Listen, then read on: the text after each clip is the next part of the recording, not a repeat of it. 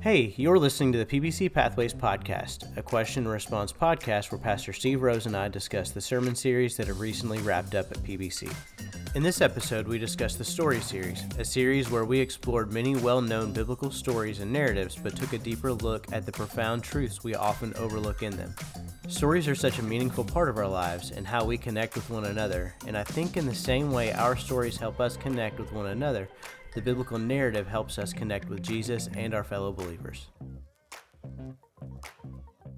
Okay, so we're here doing the second podcast in the PBC Pathways podcast. Yes, we are. Series where we discuss the previous sermon series in more detail. Yes. Talk about some of the background and what thought process went into it. And this podcast, we're doing the Story Series. Yes. Good series. Yeah. So before I get into any questions, are there any comments that you wanted to make about how that series went? I feel like the series went well. I heard, some good feedback from folks that definitely talked about kind of receiving information or highlighting something that had never been highlighted before, So I think that was good, and that was kind of the focus of the series, was to cut through what sometimes are very basic and even sometimes very repetitive stories where we just sort of have a surface layer understanding of, and then trying to get a little bit deeper on. So I really enjoyed it. We could have, I think we ended up doing like 3 months worth. Yeah. It could have gone longer, but I think it was a good one. Maybe we will revisit that format at some point in the future and pick up some other stories. Okay, awesome. Yeah, I remember when you first brought up stories. I got really excited just because there's so many stories that are, close to our hearts that we've grown up hearing, and then to actually, get that glimpse of the biblical significance and then the way that those stories impact our lives. And I think too, even though it looks very different in our culture today, life is just about stories, right? Like, even though an Instagram post may only be, a photo, or maybe only be a 15-second video, that's somebody's story in that immediate context, and so people like stories. Stories help us connect. They help us learn more about each other. They help us to figure out what people like and what their interests are and things like that. So I think that's a very basic sort of human way of communicating, and so it is kind of a natural thing to do. Okay. So for a while, it seemed like every story you were preaching on was an Old Testament story. Yeah. And you told me you were having trouble moving into the New Testament. What made it so difficult to start using New Testament stories? So I think the Old Testament naturally sort of yields itself to being able to take stories of things that occur and sort of extract them from the surrounding parts of that particular book of the Bible, right? It's like you can take the Exodus story about the golden calf and you can make that a centerpiece without really having to have all of the previous, 18 chapters and all the next 12 chapters or whatever. I think in the New Testament it's a little more difficult for that because, for example, like I think about the story in Acts 3 when they encountered the man in Solomon's portico, and Peter says, "Silver and gold I have none, but in the name of Jesus Christ, get up and walk," right? So that's a story, but to really understand that, you really need to kind of think through, okay, well, we need to talk about how the Holy Spirit has come and given these men the same power that Jesus had, and then what power did Jesus have? Well, let's go back to the Gospels. And so I think it was a little tougher in the New Testament context to just extract something and let it stand on its own. Whereas I think Old Testament stories tend to be a little freer in that sense. Right. Okay. So of all the stories that you preached on, which was your favorite? Actually, the first and the last stories were my favorites, because I felt like they were the most culturally relevant or culturally important for our time right now. Mm-hmm. That first one being the story of the golden calf, and that making that connection that previously in Exodus, before they're getting ready to leave Egypt, God basically says, I'm going to orchestrate things to where you go to the Egyptians and they're going to give you all their gold and silver, right? Right. And not having recognized that before, but having that thought of where did they get gold to make a golden calf, right? They were slaves. They shouldn't have had any gold. I think that was an important story to tell because we tend to think, and I think rightly so, we tend to think, particularly here in America, that we've been extremely blessed by God and that He's really, orchestrated things that we might be prosperous. Mm-hmm. But that story shows how easily you can take what God has given you and make it into an idol. Yeah. And so I think that was an important story for our time, because whether they're sometimes our freedoms or our self-perceived rights or just even sometimes maybe our historical perspective of things, we can make too much of that without being reminded that it's God who orchestrated all that. And then asking the question, why did He orchestrate that? Well, He orchestrated that for His glory, not for ours. Yeah. So that was a favorite. And then ending with the story of the Good Samaritan, which was a New Testament story. Because again, on the surface level of that one, it's, a priest and a Levite, and they should have known better, but the Samaritan was the one who acted, right? On underneath that surface level, digging deeper, is that realization that Jesus intentionally uses the Samaritan, because no Jew in His day would have thought the Samaritan even morally capable, right, of doing that. And today, unfortunately, I think there are a lot of Christians who think that about a lot of different people or a lot of different groups of people, that there's no way they would have the moral compass or even the ability to make the right choice in a situation. And so I think that was important for our day and time as well. Mm-hmm. Okay. So was there a story that you really wanted to preach on, but it just never seemed to fit?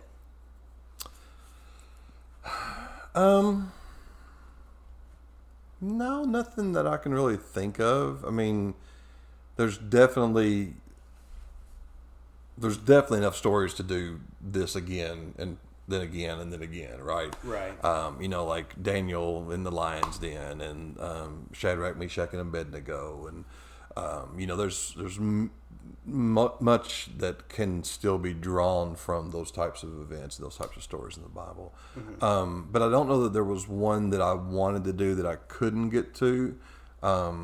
It was more so about just going through the ones that I'd sort of jotted down on paper and then beginning to eliminate, well, I think this one fits better for right now than maybe this one does, but that doesn't mean that 6 months from now or a year from now, if we were to do the same kind of series, now all of a sudden Daniel in the Lion's Den might be a perfect fit for our day and time. So no, I didn't really have anything I wanted to do that I didn't get to, other than maybe, as we talked about, maybe doing more New Testament type material. But I think again that's a little more difficult, because how do you extract something from 1 Corinthians without really trying to connect all of 1 Corinthians so that story is understood in its right context. Right. Two, the New Testament letters, You know, in the Gospels and in the book of Acts, of course, you've got tons of stories. Mm-hmm. But really, you know, 1 Corinthians, 2 Corinthians, Galatians, Ephesians, 1 Peter, 2 Peter, those are really all more books of instruction than they are stories. Yeah. So it also becomes difficult to try to make it a story when it's really, you know, a book of this is how you should be, who you should be, how you should be teaching, what you should be teaching, that kind of thing. And so I think it's tough to make a story format out of a lot of the New Testament. Yeah. So, just throwing this out there, you're lucky that you didn't have one, because I was totally going to put you on the spot. Oh no! Tell you to preach it in like 2 to 3 minutes. Oh but, no! You know? Okay, well, yeah. No, I did not. Gotcha.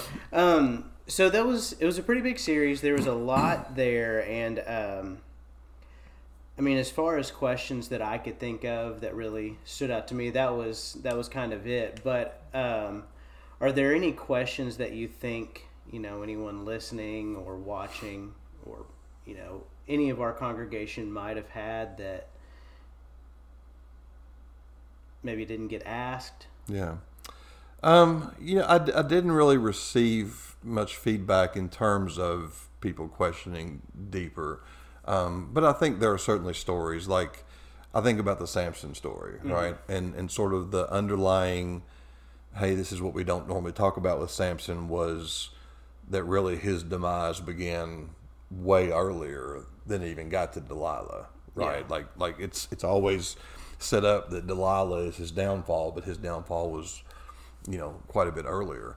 And certainly I think there's some additional questions that could probably come out of that story. You know, anytime God empowers somebody with the strength to pick up the jawbone of a donkey and slay as many men as he did, you know, that probably raises some questions about God's character and how do we view God in light of something like that. So I think there probably were some maybe side questions or perimeter questions that could have been addressed, and maybe people had them and they just didn't ask them. But I feel like the connection that we were trying to make in each one of them got made, you know, and didn't leave too much room for wondering or for trying to fill in their own gaps as to what we were trying to get across with that story. Okay, cool. Before we move on and talk about the prayer changes, are there any other thoughts that you had? Anything else that you wanted to add about the stories? You know, I think it's important to always try to view, particularly again in the Old Testament, because it's more story driven. Mm-hmm. But to really try hard not to extract a story and make it stand on its own without considering it in, you know, what we would call the whole story or the grand meta narrative of God, right? And so each story has a role to play in either teaching us something about God, something about His will, His kingdom, His plan, His hope for mankind. Like every story has something that we can draw from in those aspects. And I think sometimes the way we've treated stories in the past in the church, we haven't always done a good job at that. Mm-hmm. You know, a lot of the stories, some of the stories we did and some of the stories we could have done have always been these kind of standalone stories. You know, well, here's the story of Jonah, and then over here's the story of David and Goliath, and over here's, you know, and when we do that, we're really doing the grand story of God a disservice, because we're not taking time to see what that teaches us about Him and His plan and how it's all sort of interconnected. So that's the only thing I would say is, as people are in their own time reading stories, studying stories, always be seeking to ask those kinds of questions. You know, what does David and Goliath teach me on a deeper level, more so than just that God can empower a scrawny little shepherd boy to take down a giant, right? There's more to that. And so to ask those kind of questions, seek those kinds of discussions, with other brothers and sisters in Christ, and not just settle for kind of that surface level, children's Sunday school kind of meeting, I guess. Yeah, for sure.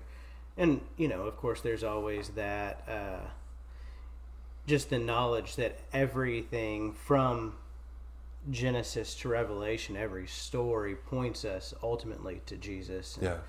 And always looking for that, and how each of those stories relates, brings us to Jesus. I think that's good. Absolutely. As well. Yeah. Okay, so moving on to Prayer Changes Us. Mm-hmm. That was a pretty cool little short series. It was.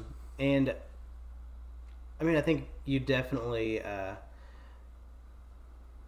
preached on an idea that goes beyond the norm of what prayer is. Because a lot of times when we come to prayer, we're looking for God to change this situation, or to work this situation, or to do this or that. And, I think you're right that so many times we overlook the heart change that we need in our own lives. So what was going into the series, what were some of your main thoughts, and what led you to that? I think as human beings, we typically always default to whatever the situation is. It's somebody else that has the problem or has the issue, somebody else that needs to be fixed. And I think a lot about the way, like marital counseling, for example, right? Certainly when I counsel couples who are going through marital issues, we talk a lot about, okay, well, he does this and it makes me angry. Well, she doesn't do this and it makes me angry. And we talk a lot about those things. But the focal point of that counseling always sort of comes back to, but what can you do to change you? Yeah. Right? Like, I can have concerns about my wife. She can have concerns about me. We can have things we don't like. But ultimately, neither one of us can control the other person. But we can control our responses, our actions, so on and so forth. So I think in prayer was a very similar sort of mindset for that series, was to think about the fact that, yes, we often ask God to change another person, to change another situation. And I do think God's in that business, right? I hope through the series I didn't project that he's not about those things. But ultimately, in those situations, the one thing that I know I can ask God to do that I have any real say in is, how do I change me? Right. And so if I'm at odds with a brother or sister in Christ and I'm asking God to help them change their heart, that's a right and proper thing to ask, but not before I ask God to change my heart and maybe the way that I see them or think about them or whatever else, because he might be doing that work in their life, but I can't make them go there. Yeah. I can only control myself in the way that he challenges me. So I think a lot of it was just birthed out of that sort of, it's a very natural human position to want to say, everybody else, everything else around me change, I don't need to. And that always leads to problems. Yeah. So that was kind of the basis of looking at these teachings about prayer and being able to see, oh, they exist to change me, no matter whether God does anything or not, no matter whether the other person responds to what God's doing. That's irrelevant. It exists to change me. And so that was kind of the foundation or the thought process for that. Okay. Gotcha. So, is there anything that you wanted to preach on during that series that maybe you didn't get a chance to, or ran out of time? No, I had pretty much decided on 3 specific, well, really 4 if you count the Lord's Supper Sunday, but specific passages that I felt like lent themselves to that type of understanding. So there weren't really any prayer passages that I thought I missed or anything like that. I really felt like they were the strongest ones. And again, things that maybe we don't often talk about or really practice in the church today. Like that first one is when you stand praying, if you have something against somebody else, go issue forgiveness, right? Yeah. Like, I don't know that I've ever witnessed anybody in the church from the time I was, a kid going to church through 22 years of ministry, get up and walk out of a church service and, ask them later, why'd you leave? Oh, I had to go make up with somebody, right? Right. But like, that's literally what Jesus says. Like, don't go a step further in what you're doing if you recognize this. Yeah. And so I think that's one of those things that, is definitively a command of Jesus, but just isn't practiced. And we've got to become better. We like to say things, particularly Southern Baptists, we like to say things like we're people of the Bible, and we believe in a literal translation and interpretation of the Bible, right? Well, if we believe that, then we've got to start taking things like that to heart, right? Yeah. And don't just sit through Sunday morning service if you know this situation's going on, So I hope choosing those deliberate passages was able to maybe sort of put that in people's mind, that just going through the motions and just doing the religious thing is not what Jesus is asking us to do, particularly in prayer, There's times that prayer really calls upon us to do something more so than calling upon somebody else to do something. Okay. Before we, I guess, segue into a preview of the series we're on now, were there any other final thoughts that you wanted to mention? Anything to sum up the Prayer Changes Us series? I just think, and again, it kind of, a lot of this just stems from what we've been taught about prayer, right? I had an amazing set of parents, and both loving and fearing God and active in church, but I really don't think my parents ever taught me about prayer as something that I was supposed to do, or I was supposed to really ask God to do something in me, and then even sort of wait and be silent and see if He speaks to that, right? I don't really ever remember receiving that kind of instruction in church. Yeah. Prayer was taught, right?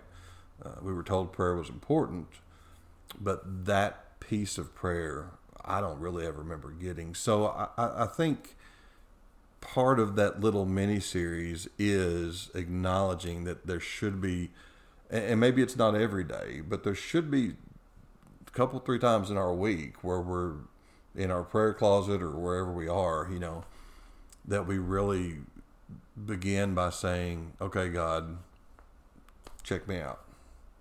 I'm getting ready to pray to you about this person or about this situation or about what, but before I do that, deal with me. Which is what David writes in the Psalm, right? Check my heart, see if there's any iniquity in it, and so I think that's maybe sometimes a piece that we miss in prayer that we really need to reclaim the importance of in our walk, because then we can realize, well, maybe it's not all about the other person, or maybe it's not all about the situation or the circumstances that is around me. Maybe there is something that I can do through God's power, instruction, wisdom that can help kind of speed things along. Okay. Gotcha. So I don't know if it was intentional or not, but I mean, it just seems like the Prayer Changes Us series is kind of that was really a good way to segue into the current series. Yeah. The one another's. One another's, and how we respond scripturally to how we should deal with other people, Yeah. right? So you just want to give us just a little summary of, I mean, I know we're already, a few weeks in, but we still have a little ways to go. Is there anything you want to do to kind of... I think, one thing we've got to be aware of when we study the Bible is repetition, right?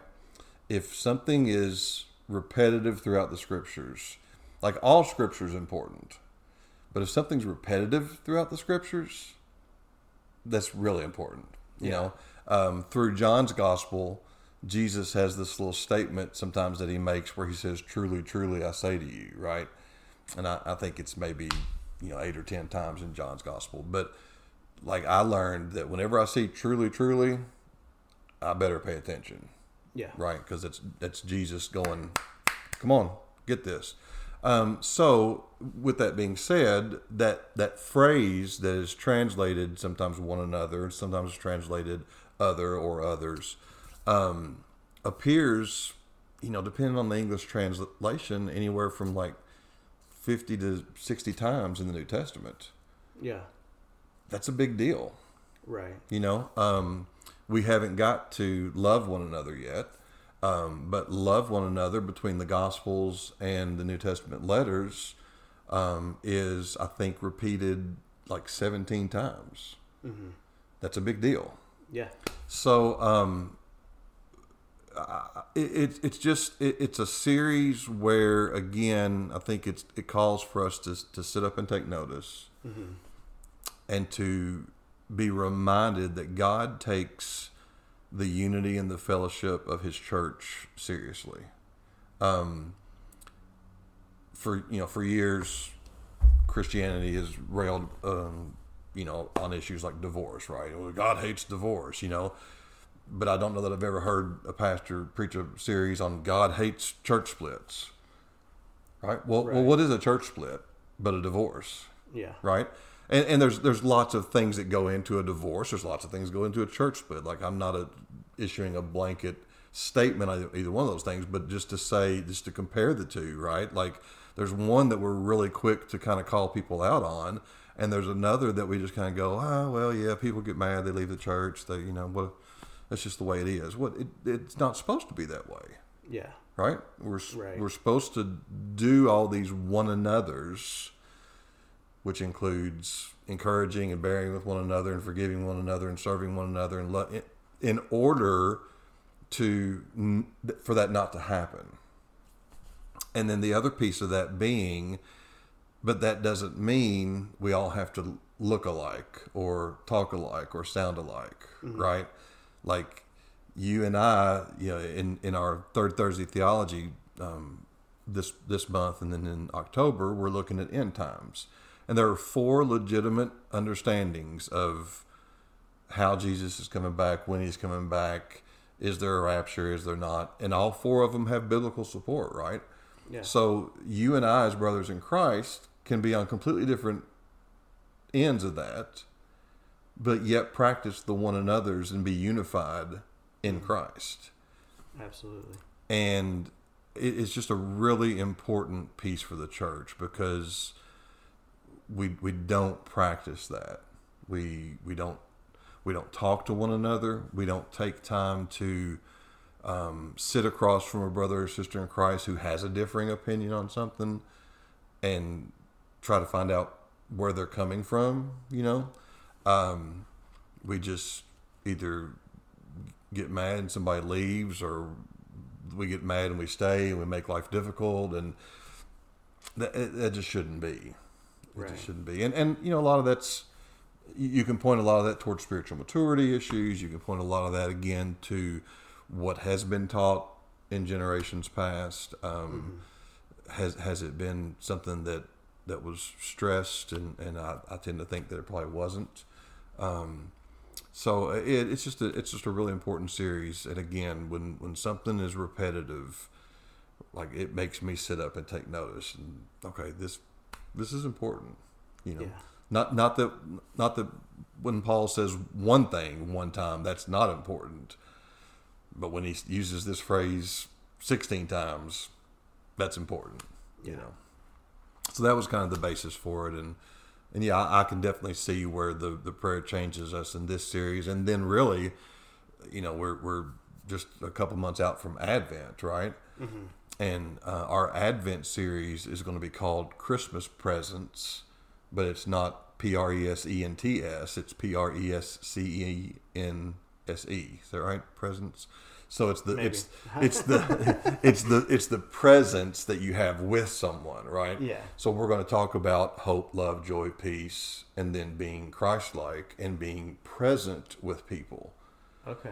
Yeah. So all of three of these series are really kind of very intertwined. You know, how can prayer change me?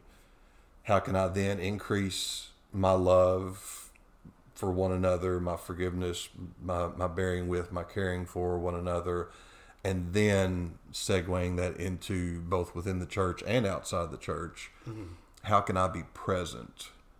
How can I be a presence of hope, a presence of love, a presence of joy, a presence of peace, a presence of Christ, you know, of His life within me for people, and realizing that that's more important than any present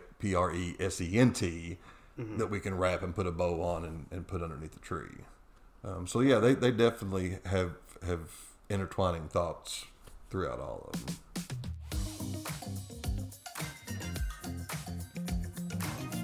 Thanks for listening to the PBC Pathways podcast about the Story series. Our next episode on the One Another series in Advent will release around the beginning of next year. We would love to include your questions and comments, so please send them to us in an email to info@pbcfrankfurt.org.